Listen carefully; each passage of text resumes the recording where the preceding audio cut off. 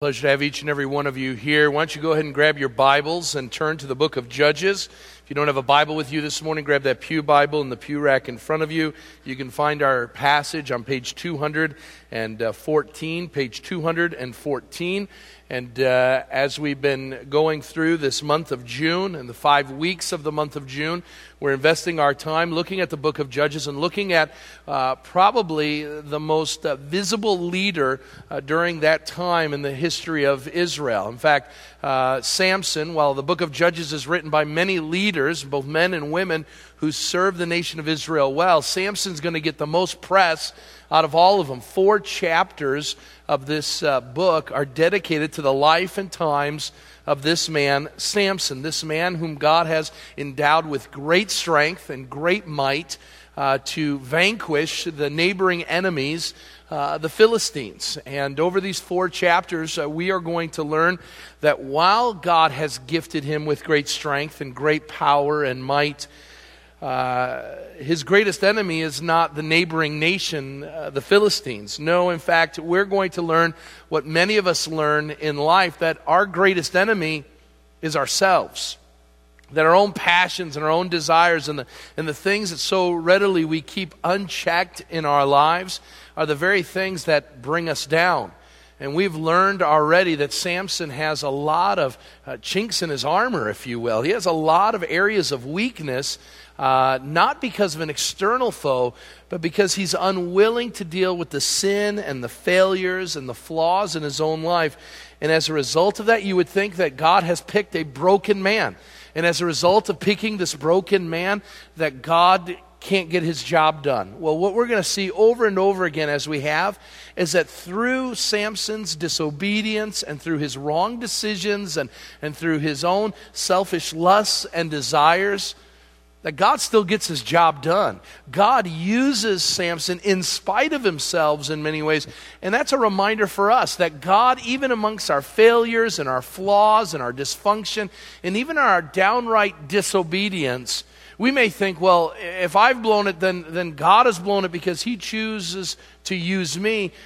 We need to know that God's plans cannot be thwarted. The devil nor our disobedience can thwart the plans and purposes of God. But what we learn in Samson's life is amidst our failures and flaws and sinful decisions, while God may use them to accomplish his will and purposes, that doesn't mean all is going to go well with us. And the story of Samson, these 4 chapters in Judges, is tragedy upon tragedy, heartbreak upon heartbreak, and broken lives as a result. It could have been so different for Samson had he done things God's way instead of pursuing them under his own agenda and his own plans. And what we're going to learn today, if there's a word that could kind of highlight Judges 15 for us, it's the word revenge. And it's a word I want to continue to center our attention on today, because we're going to see that revenge so many times starts so sweet. But we're going to learn from Samson's life, it ends incredibly sour. And I want to show you how we need to be careful about this issue of revenge and keep it out of our lives so that it doesn't eat us up as it did Samson. So let's go ahead and stand for the reading of God's word as we look at Judges 15 this morning. After some days, at the time of the wheat harvest, Samson went up to visit his wife with a young goat. And he said, I will go into my wife and in the chamber. But her father would not allow him to go in. And her father said, I really thought that you utterly hated her, so I gave her to your companion. Is not her younger sister more beautiful than she? Please take her instead. And Samson said to them, this time I shall be innocent, in regard to the Philistines when I do them harm. So Samson went and caught 300 foxes and took torches, and he turned them tail to tail and put a torch between each pair of tails. And when he had set fire to the torches, he let the foxes go into the standing grain of the Philistines, and set fire to the stacked grain and to the standing grain, as well as the olive orchards. He messed it up in the first service too. Then the Philistines said, who has done this? And they said, Samson, the son-in-law of the Timnite. Because he has taken his wife and given her to his companion. And the Philistines came up and burned her and her father with fire. And Samson said to them, if this is what you do, I swear I will be avenged on you, and after that I will quit. And he struck them hip and thigh with a great blow, and he went down and stayed in the cleft of the rock of Etam. Then the Philistines came up and encamped in Judah and made a raid on Lehi. And the men of Judah said, "Why have you come up against us?" "We have come up against you," they said, "to bind Samson, to do to him as he did to us." And 3,000 men of Judah went down to the cleft of the rock of Etam and said to Samson, "Do you know that the Philistines are rulers over us? What then is it that you have done to us?" And he said to them, "As they did to me, so I have done to them." And they said to him, "We have come down to bind you so that we may give you into the hands of the Philistines." And Samson said to them, "Swear to me that you will not attack me yourselves." They said to him, "No, we will only bind you and give you into their hands. We will surely not kill you." So they bound him with 2 new ropes and brought him up from the rock. When he came to Lehi, the Philistines came shouting to him. Then the Spirit of the Lord rushed upon him, and the ropes that were on his arms became as flax, and it caught fire, and his bonds melted off his hands. And he found a fresh jawbone of a donkey, and put out his hand and took it. And when he struck 1,000 men. And Samson said, "With the jawbone of a donkey, heaps upon heaps, and with the jawbone of a donkey I have struck down 1,000 men." As soon as he had finished speaking, he threw away the jawbone out of his hand. And that place was called Ramoth Lehi. And then he was very thirsty. And he called upon the Lord, "You have granted this great salvation by the hand of your servant, and shall I now die of thirst and fall into the hands of the uncircumcised?" And God split open the hollow place that is at Lehi, and water came out from it. And when he drank, his spirit returned, and he was revived. Therefore, the name of it was called En-Hakkore. It is at Lehi to this day. And Samson judged Israel in the days of the Philistines for 20 years. Let's pray. Father God, as we open your word, I pray that you would teach and train us in your righteousness. Lord, an incredible passage of Scripture with much bloodshed. Lord, what can we gain from such a sad story? We know that all Scripture is God-breathed, useful for teaching, rebuking, correcting, and training in righteousness. So, Lord, I pray that you would allow by your Spirit for that to take place in the lives of your people. And, Lord, we thank you for it. In Christ's name we pray. Amen. You may be seated. What I want to do with this passage of Scripture is give you a kind of running commentary on what is going on. But again, I want to remind you that the Scripture points us to one word. You're going to see it over and over again. I am doing to them what they have done to me. That in one word is the word revenge. When I was a young boy, my parents would gather us around a record player. Yes, I said record player. I'm that old. And what we used to listen to were old records of the comedian Bill Cosby. Long before his TV show would make him a household name, Bill Cosby was known in the stand-up world from his comedic stories that he had. And one of the stories that I will never forget as a young child is the story that is titled Revenge. And Bill tells the story growing up in Philadelphia. One January, him and his friend Harold, who's always a part of the stories, are having a snowball fight. And they're having a great time. There's nothing better in snow than you and a buddy to have a snowball fight.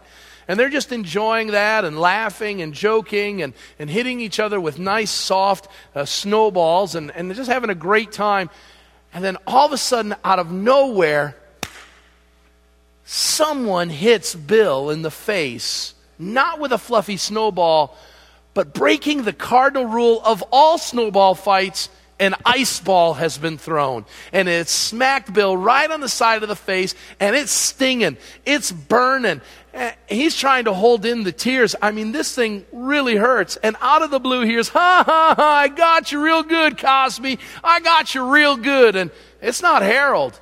It's his arch enemy, good old Junior Barnes.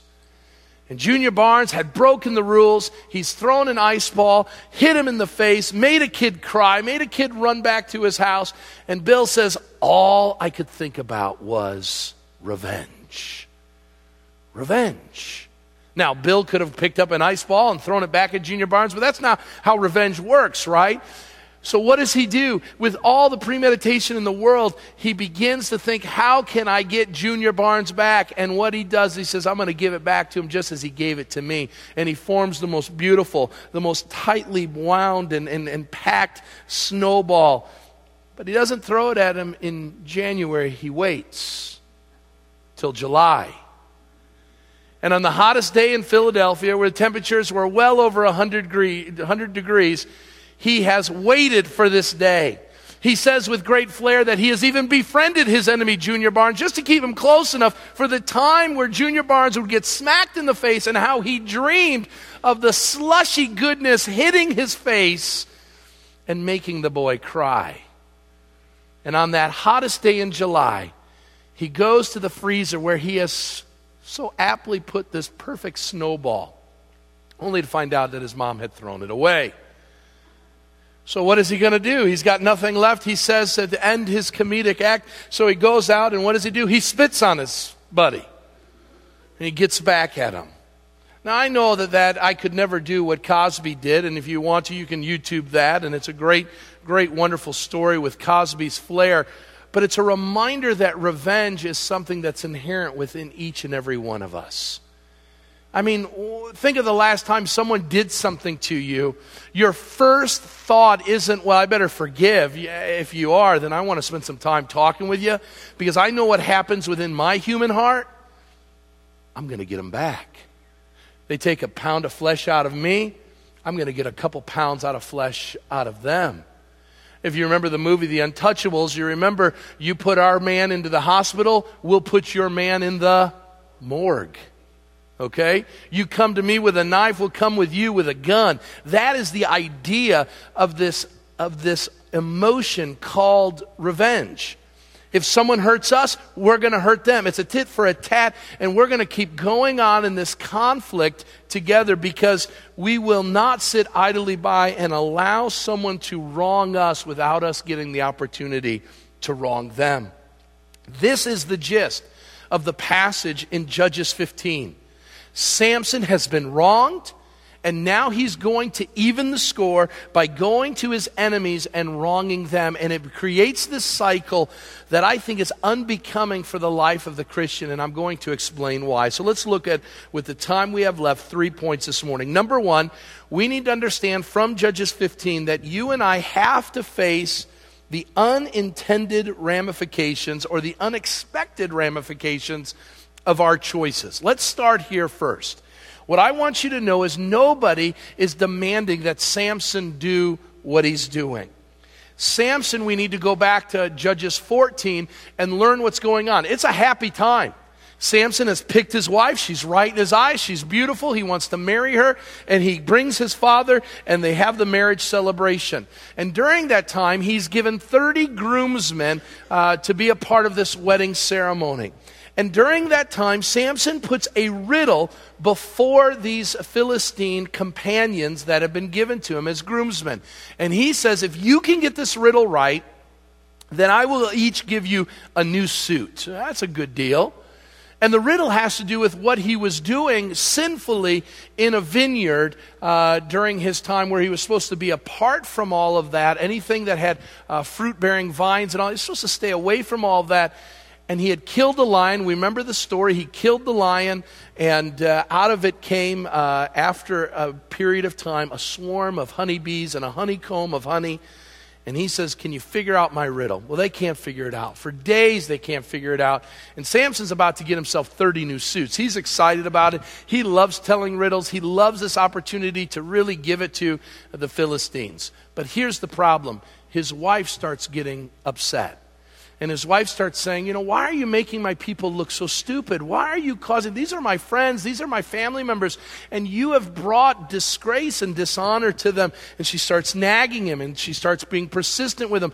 Tell them the answer to the riddle. Tell him. He finally, because of her nagging, relents, tells her the answer. And what does she do? She goes and tells them. Samson loses the bet. And notice what happens. Samson has now a choice to make. Now let me stop there before I tell the rest of the story. We all have choices to make. And one of the things that we learn from Samson's life is that we need to think through not only the choice that we make at present, but the ramifications of that choice in the future. Had Samson thought through the ramifications of what was about to transpire, I can assure you Samson would not have gone that way, because he would have known where he was heading was disaster. Some of us in our lives right now are making decisions that seem right and good in the present that are only going to lead to destruction in the future.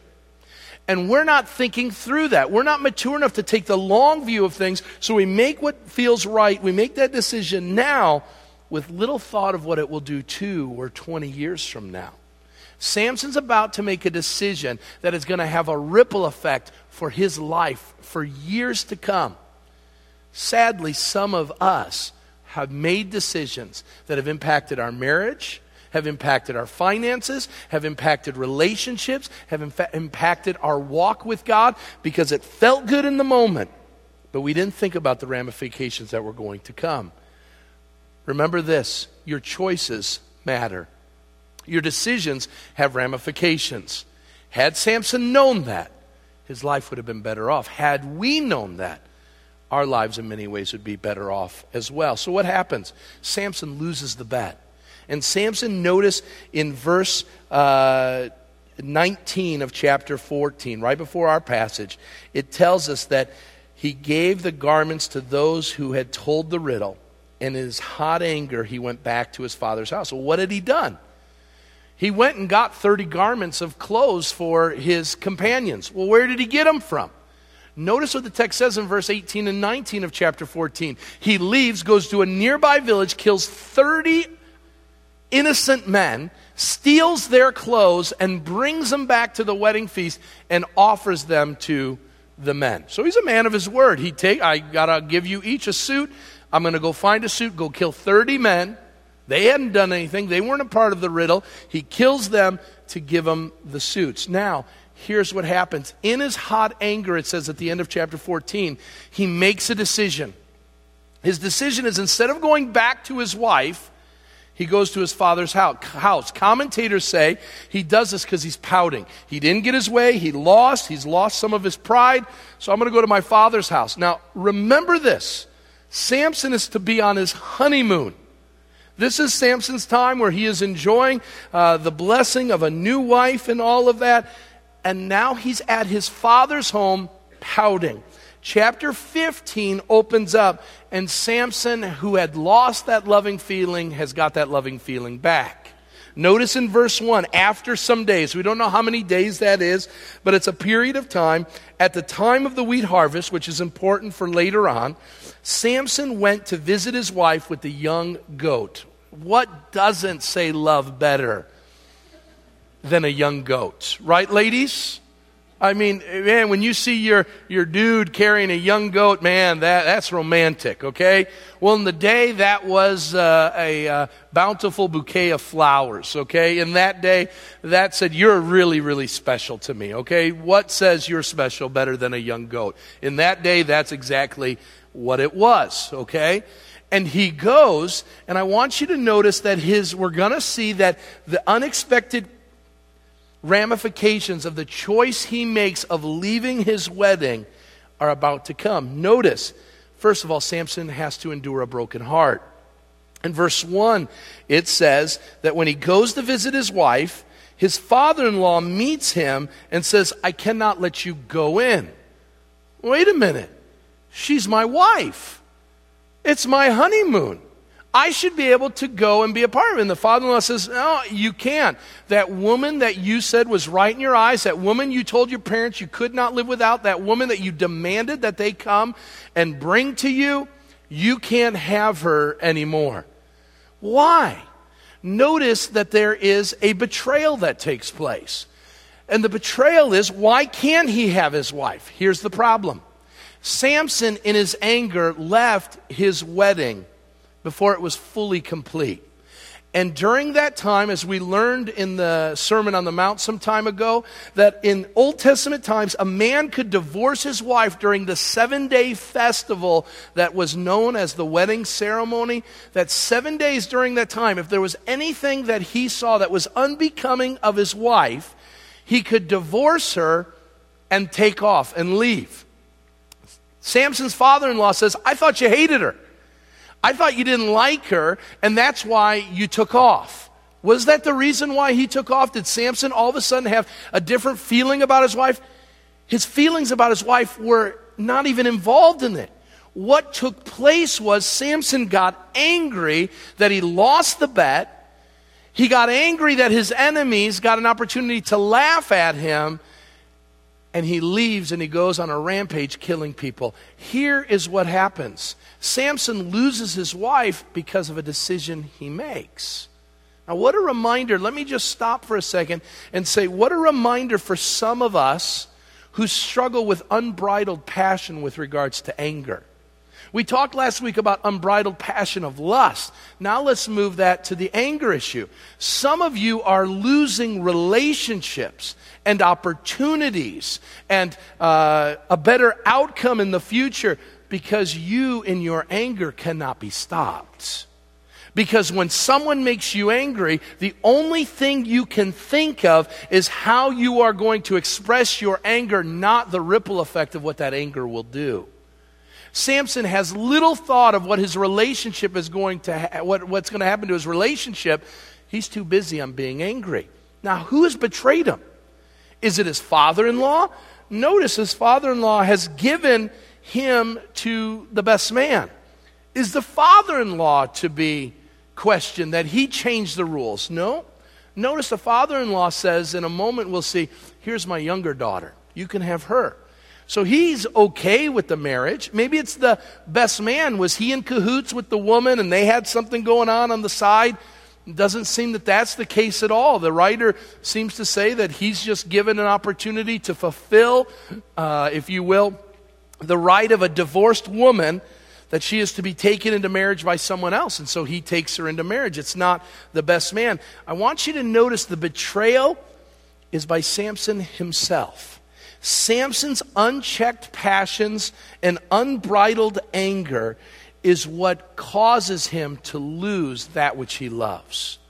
Now, Samson wants to look at anybody else that he can to blame this on, but there's no one to blame but himself. Some of us this morning are involved in situations where our life has completely become undone, and we want to look to everybody else and point to them, you're the problem, you're the one that messed this up. And I want you to know this morning, some of you need to look in the mirror and point to yourself. It is you who needs to get mad at yourself, not anyone else. Samson was blowing it. And he was looking for someone to blame. Now notice there's bargaining. There's two types of bargaining that goes on. The father bargains with Samson. Hey, Samson, I don't want any trouble, so here's my younger daughter. Now there's a kind of a hidden insult that's there. Notice in the text in verse 1 and 2, we see this bargaining going on, and the father-in-law says, hey, I've got a younger daughter, and let me describe her for you. She's better looking than the older one. How would you have liked to have been the older sister sitting there at that point? I got another daughter, and if you thought she was a fox, let me show you this one. Man, this one blows her out of the water. And so there's this bargaining going on. I want you to notice something about the bargaining. The father-in-law speaks to Samson where Samson lives. Notice the father-in-law doesn't talk about the social graces of the daughter. He doesn't talk about her intellect. He doesn't talk about her ability to relate with others. He doesn't talk about her etiquette. He only talks about that which speaks to Samson, her beauty. Samson's father-in-law knows that the only thing that Samson sees is what appeals to him, and that is the lust of his heart. I want you to notice that you may think that you're hiding what's going on in your heart, but people that are around you long enough will be able to know with an uncanny ability what's going on the inside. Samson's father-in-law knows what makes Samson tick. And what is a private and personal hunger that Samson has that maybe not many other people knew about. Samson's father-in-law knew it exactly and says, I know what gets you going. You're looking for beauty, and she's beautiful. You don't care about anything else, so I'm going to advertise that which I know you're looking for. And we need to be careful because we think our sins are private. We think they're personal. We don't think anybody else knows them. Spend enough time around people, and those people will see it. Now, that's the first bargain. Notice there's a second bargain in that. And the second bargain is seen in a compromise that Samson makes. Notice, Samson says in the text, now I will be innocent in what I do against the Philistines. I'm going to harm them, and I'm going to be innocent. I want you to know right now, that's an all-out lie. It's a lie. What Samson is doing is he's bargaining, he's compromising to say, I'm angry, and I'm really upset about what's happened, and I need to find someone to blame. And you know who's going to blame?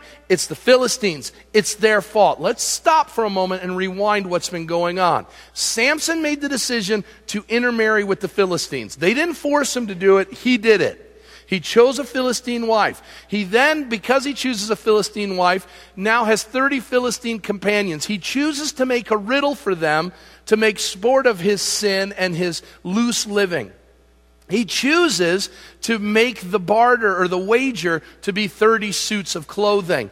He chooses he chooses to tell his wife the secret to the riddle. She then tells them, he didn't have to tell her that, but he chooses to do so.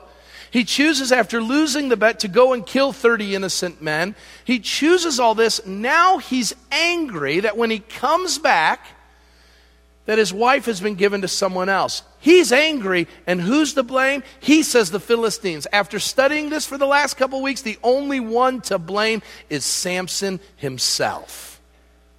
Samson is to blame. He has made moronic decision after moronic decision, and it is now, if you will, the chickens are coming home to roost. The unintended and unexpected ramifications and consequences of bad decisions are finally starting to hit Samson right where he lives. And what he says is, I've got reason to be angry, and I know who I'm going to be mad at. Let me tell you, maybe we don't do it as in big of ways as Samson did, but I can tell you this week I did it, what Samson did in this text. I had a bad week at work, a bad day at work, and some things didn't turn out the way they wanted to. Some decisions I made kind of came back and bit me, and I was frustrated and angry. And I remember coming home extra frustrated on the way home. I had just gotten a bad phone call on the way home, and I come in, and I'm just raring for a fight. And my youngest son had a stupid truck in the middle of the garage that almost made me break my leg. And I walked in, and I let that kid absolutely have it. To which my wife says, what did he do? And I said, this is why I'm frustrated. This is why I'm angry. It's this kind of stuff. To which my wife said, it has nothing to do with that. Something happened all throughout the day. Don't blame your 6-year-old kid on why you had a bad day. And yet we do that all the time. In small ways and in large ways. We don't like how our life is going, and we look to blame others for it. Now notice a couple things that then move forward. As we look at this, we have to ask the question, is this becoming of a Christian? I want you to know that the Bible makes it abundantly clear that when it comes to this issue and cycle of revenge, you and I, point number 2, need to refuse to take revenge against others. We got to be careful of this.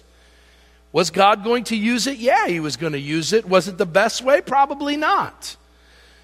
And I want you to notice why. There are 3 very valuable lessons with regards to the issue of revenge I want you to see. Notice number 1, when you try to get even with an enemy, I want you to notice it will become all-encompassing. That's what revenge does. Remember Bill Cosby in the story. He dreamed about it. He thought about it. He conspired about it. He invested his time and energy. Well, what does Samson do? Samson's angry. He wants to get back at the Philistines for what they have done or lack thereof. So what is he going to do? Notice in the text. In verse 4, Samson went, caught 300 foxes, or jackals is probably a better rendering. He took torches. He turns them tail to tail. Literally, he ties them tail to tail. puts a torch in between the tails, and then sends them off. Now, let's just stop there for a moment. Revenge has a way of eating into our life that the only thing we can think about is getting even with the one who's wronged us. Now let's remember, where is Samson supposed to be right now? He's supposed to be on his honeymoon. Where is Samson? Because of revenge and bitterness and resentfulness, he's catching foxes, tying their tails together, and putting torches. It sounds like a great honeymoon, doesn't it? Let me ask you men, it's Father's Day. How many of you would rather be on your honeymoon or catching foxes? I'm going to assume that you'd be on your honeymoon. Now that then begs the question, what is he doing? His jealousy and his anger and his wrath have filled him up to a point that he's by himself instead of being with the woman he loves. Why? Because he can't get beyond it. And some of you right now are so filled with bitterness and rage and anger over someone's wrong that they've done against you that you can't think about anything else but that one thing. You can't get beyond it. You can't be filled with joy or peace because of that one thing someone has done to you. It's all-encompassing. Notice also, it's incredibly expensive. Why does Samson do this odd thing? He knows exactly why he's doing it. He's going to release these foxes or these jackals into the harvest fields. Remember verse 1, it's the time of the wheat harvest. So think about these Philistines and the Israelites who are living side by side, these people. These farmers have invested their entire year growing this crop. And at the time of harvest, when they're ready to reap it, when they're saying, here's our nest egg, if you will, for the coming winter, it all starts to burn up. All across the countryside, the place goes up in smoke. It's all being burned to a crisp. The amount of money that would be wasted as a result of that.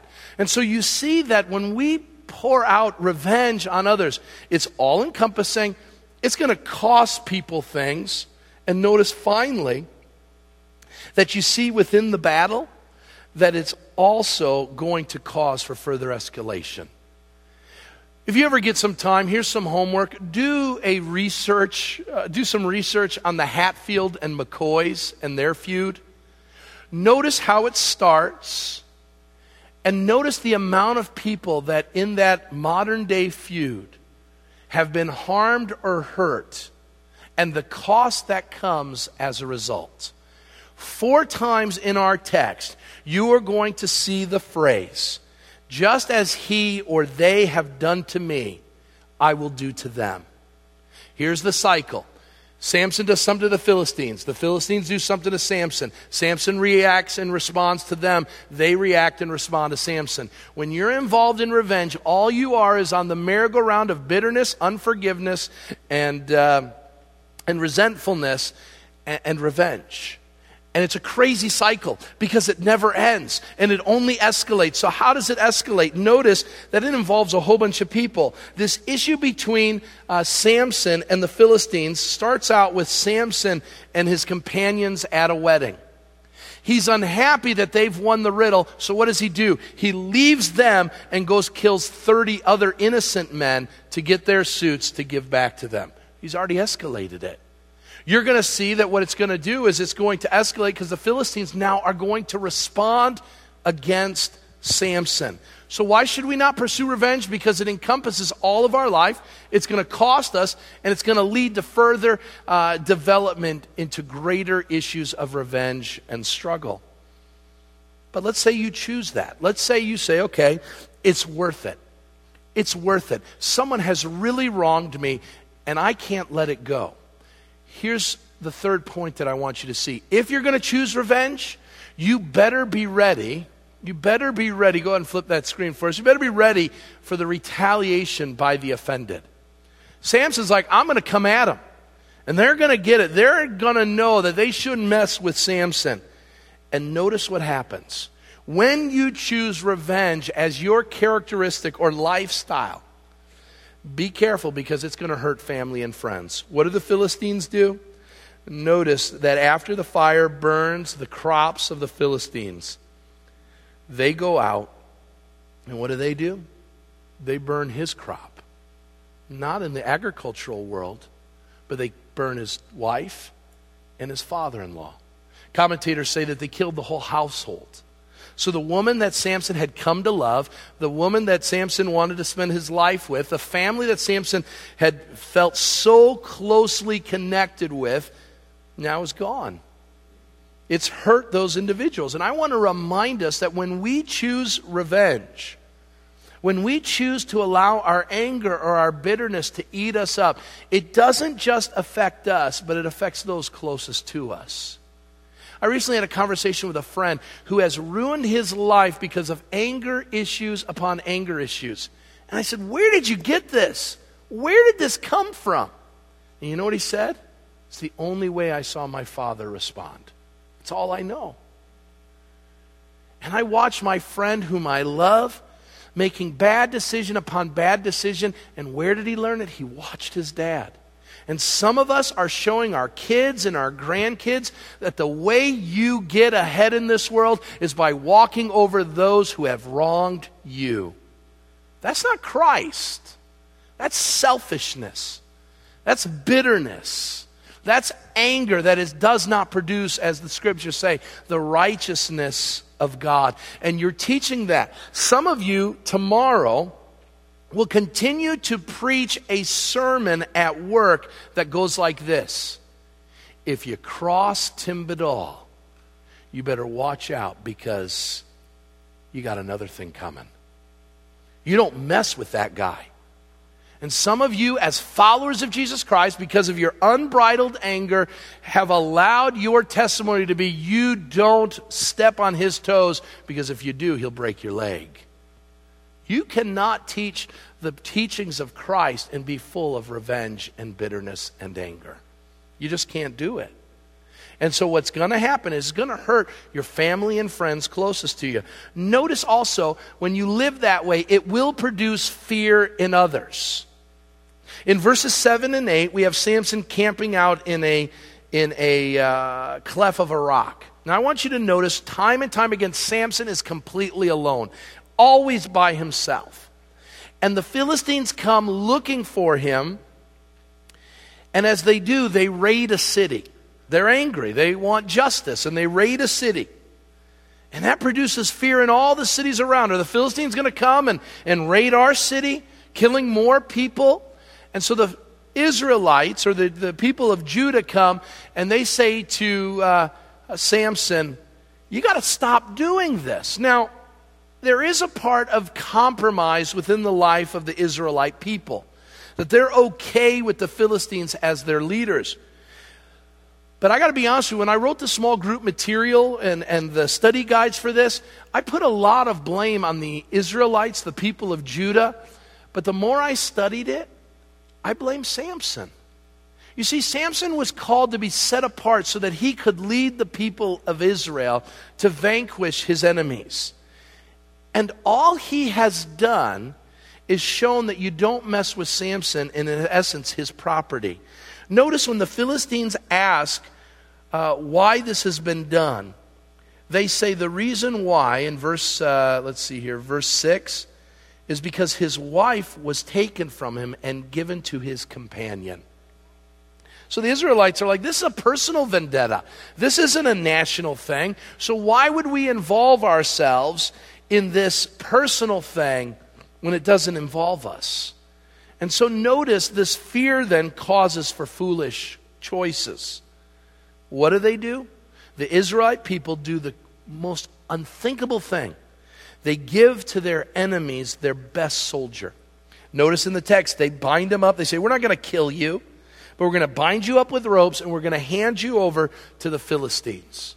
We're going to cause you to have to surrender. To which he does. I want you to notice that when we live lives of revenge, and that bitterness and that anger, it will cause people around us to do dumb things. Number one, because we who are watching around you have no idea what to do. Because when it's about you, it's all about you.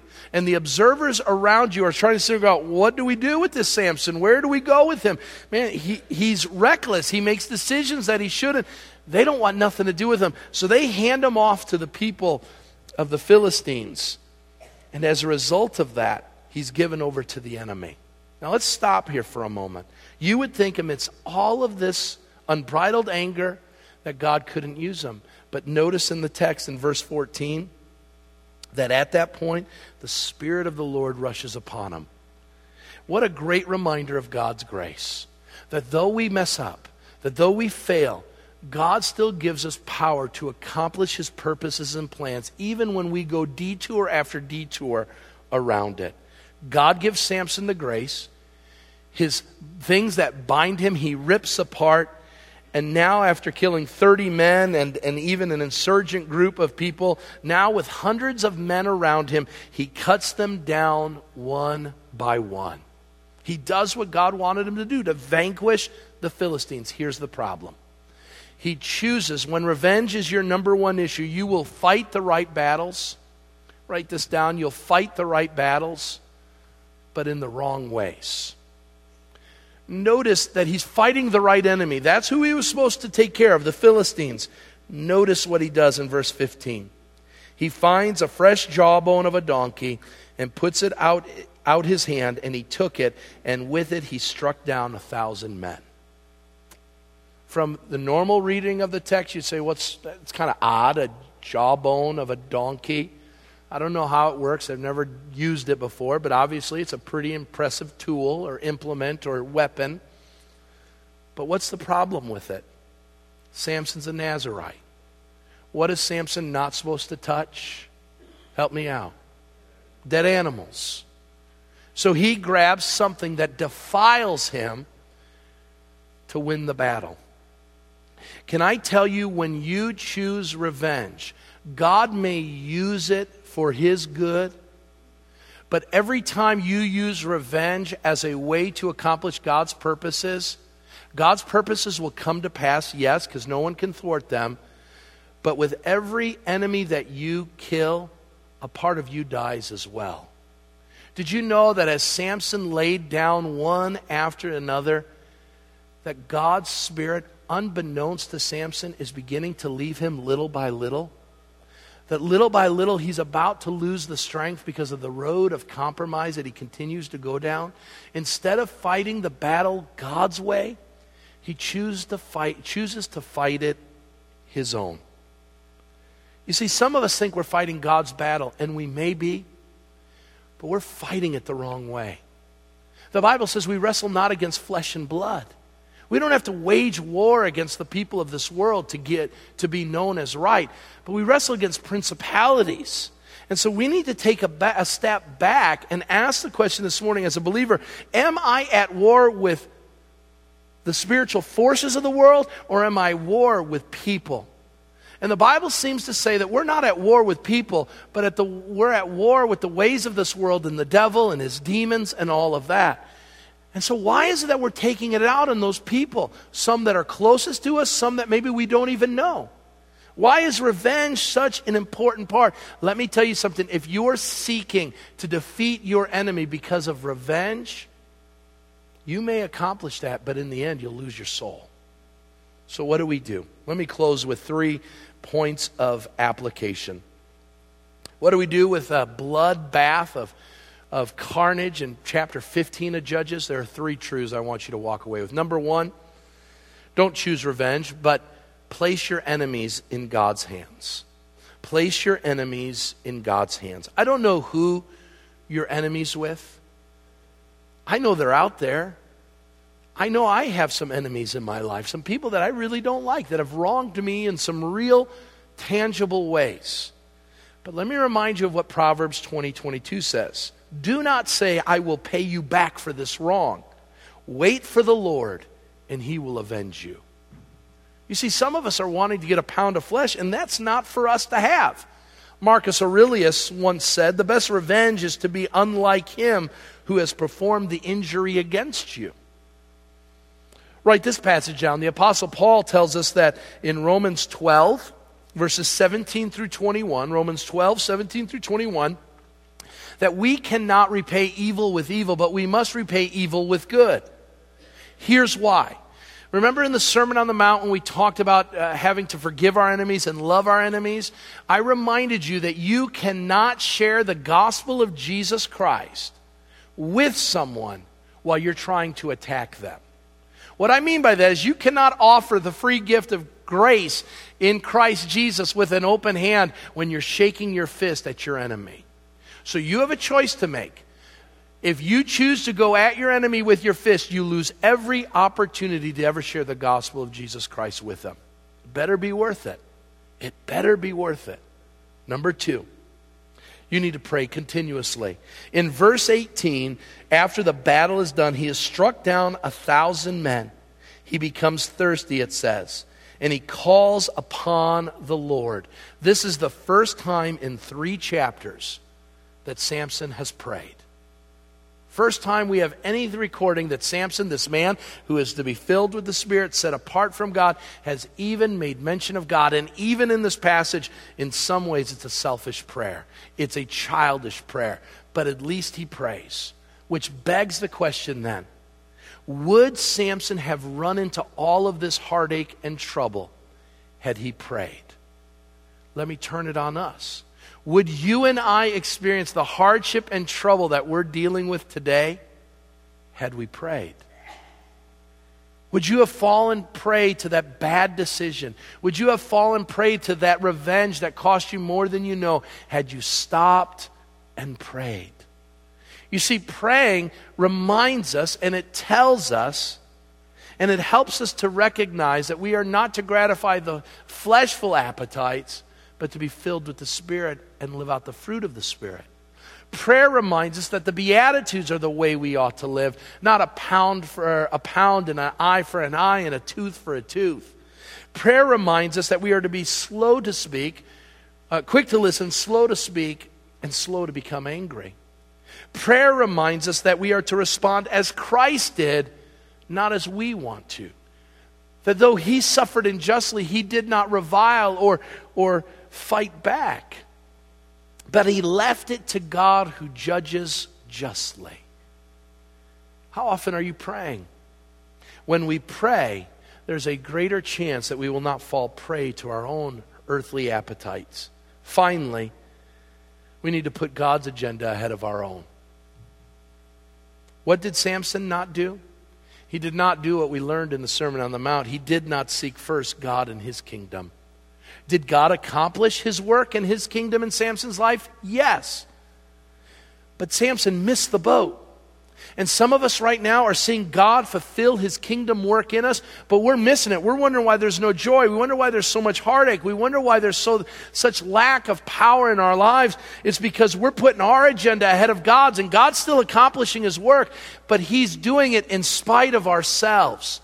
And so what we need to do is we need to stop, we need to start praying, and we need to start saying, Lord, instead of my enemy being number one, you're going to be number one. Instead of me thinking about him, I'm going to think about you. Instead of investing time on him, I'm going to invest time with you.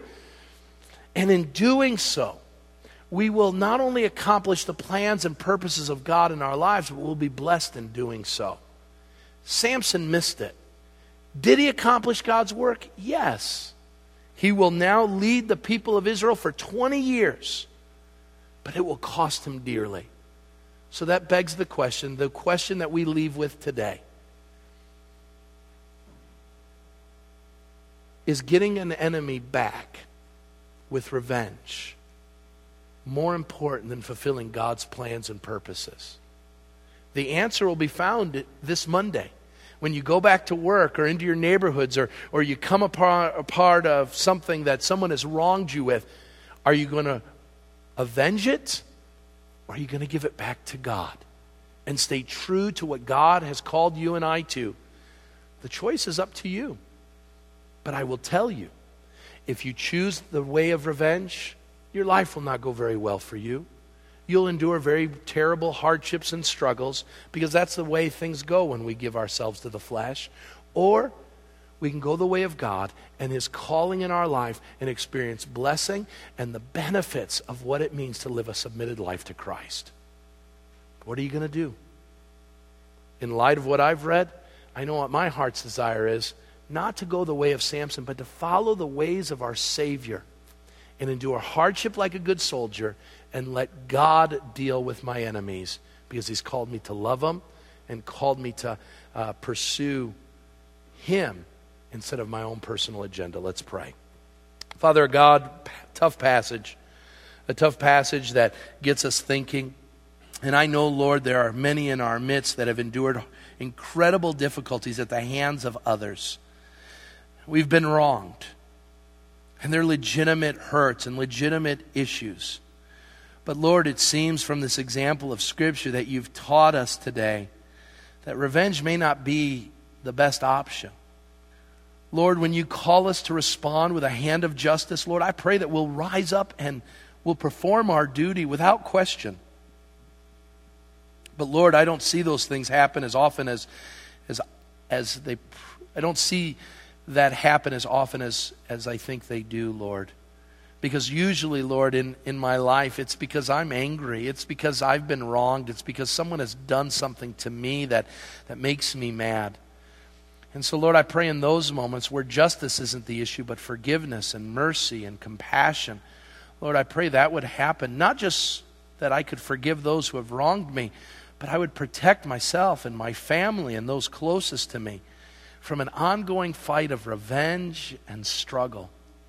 Lord, we want to honor you, and so we give our lives to you. Fill us by your Spirit. Fill us so that we can fight the right battles the right way, so that we may honor you, whether at peace or in times of war, that you would be brought glory through our actions.